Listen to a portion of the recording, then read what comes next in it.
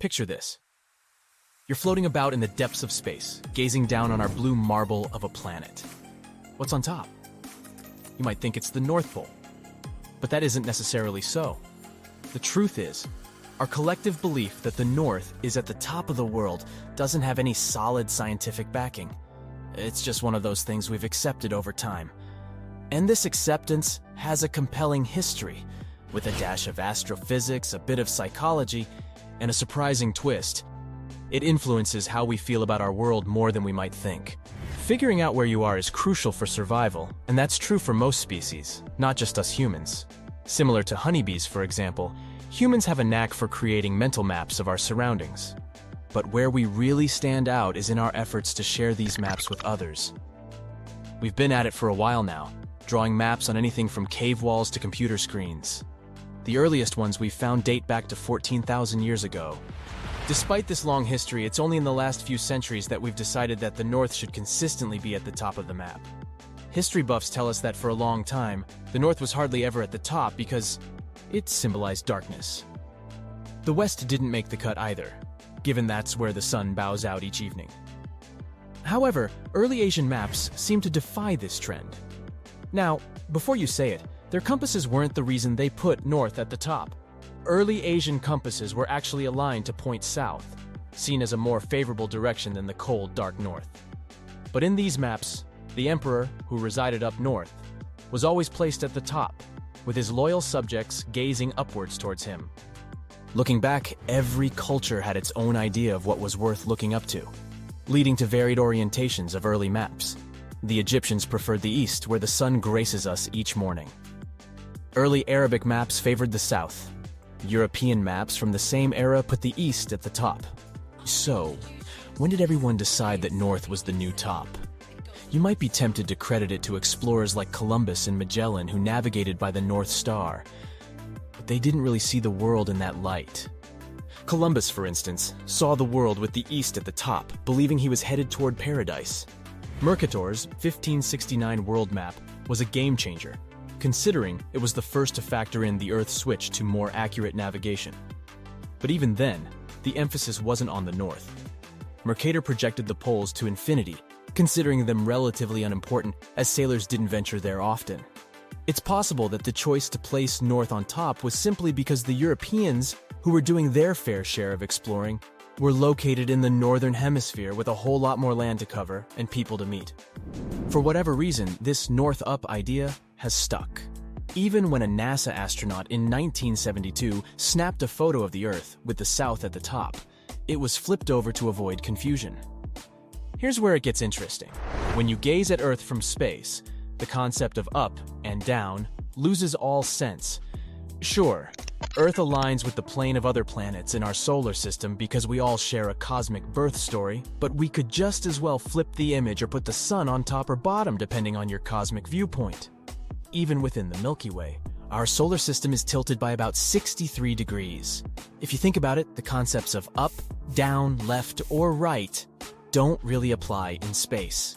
But how about a change of pace? Should we be open to viewing our world from a different perspective?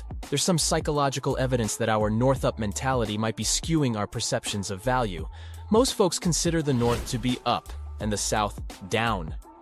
It even made psychologists wonder if these associations might influence how people value different places on a map. When shown a map of a made-up city, people were more likely to choose a residence in the northern part. And when asked where hypothetical people of different social status would live, they allocated the rich to the north and the less fortunate to the south. It's not too big of a leap to speculate that humans might be less bothered about what happens to regions lower than where they are on the map. But there's a simple solution: flip the map upside down. These experiments showed that this simple action wiped out the north equals good bias. On that note, south-up maps are already available online. Australians would enjoy this change, that's for sure. Whatever it is that you'd prefer at the top of your map, you would need a compass to guide you. Have you ever paused to think of its system? It is one of the oldest gadgets we've got in our survival toolkit.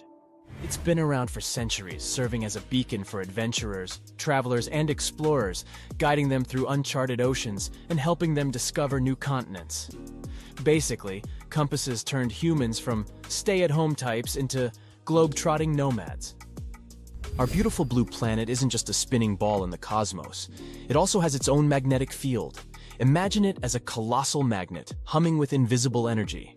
This is all thanks to Earth's core, a ball of molten iron under terrific pressure right at the center of our planet. This core, part liquid, part solid crystal, churns and swirls due to Earth's spin, creating the magnetic field that gives us our north and south poles. But here's where it gets a bit complicated. These magnetic poles don't perfectly line up with the Earth's geographic poles, the ones that the Earth spins around. They're close, sure, but not exactly in the same place.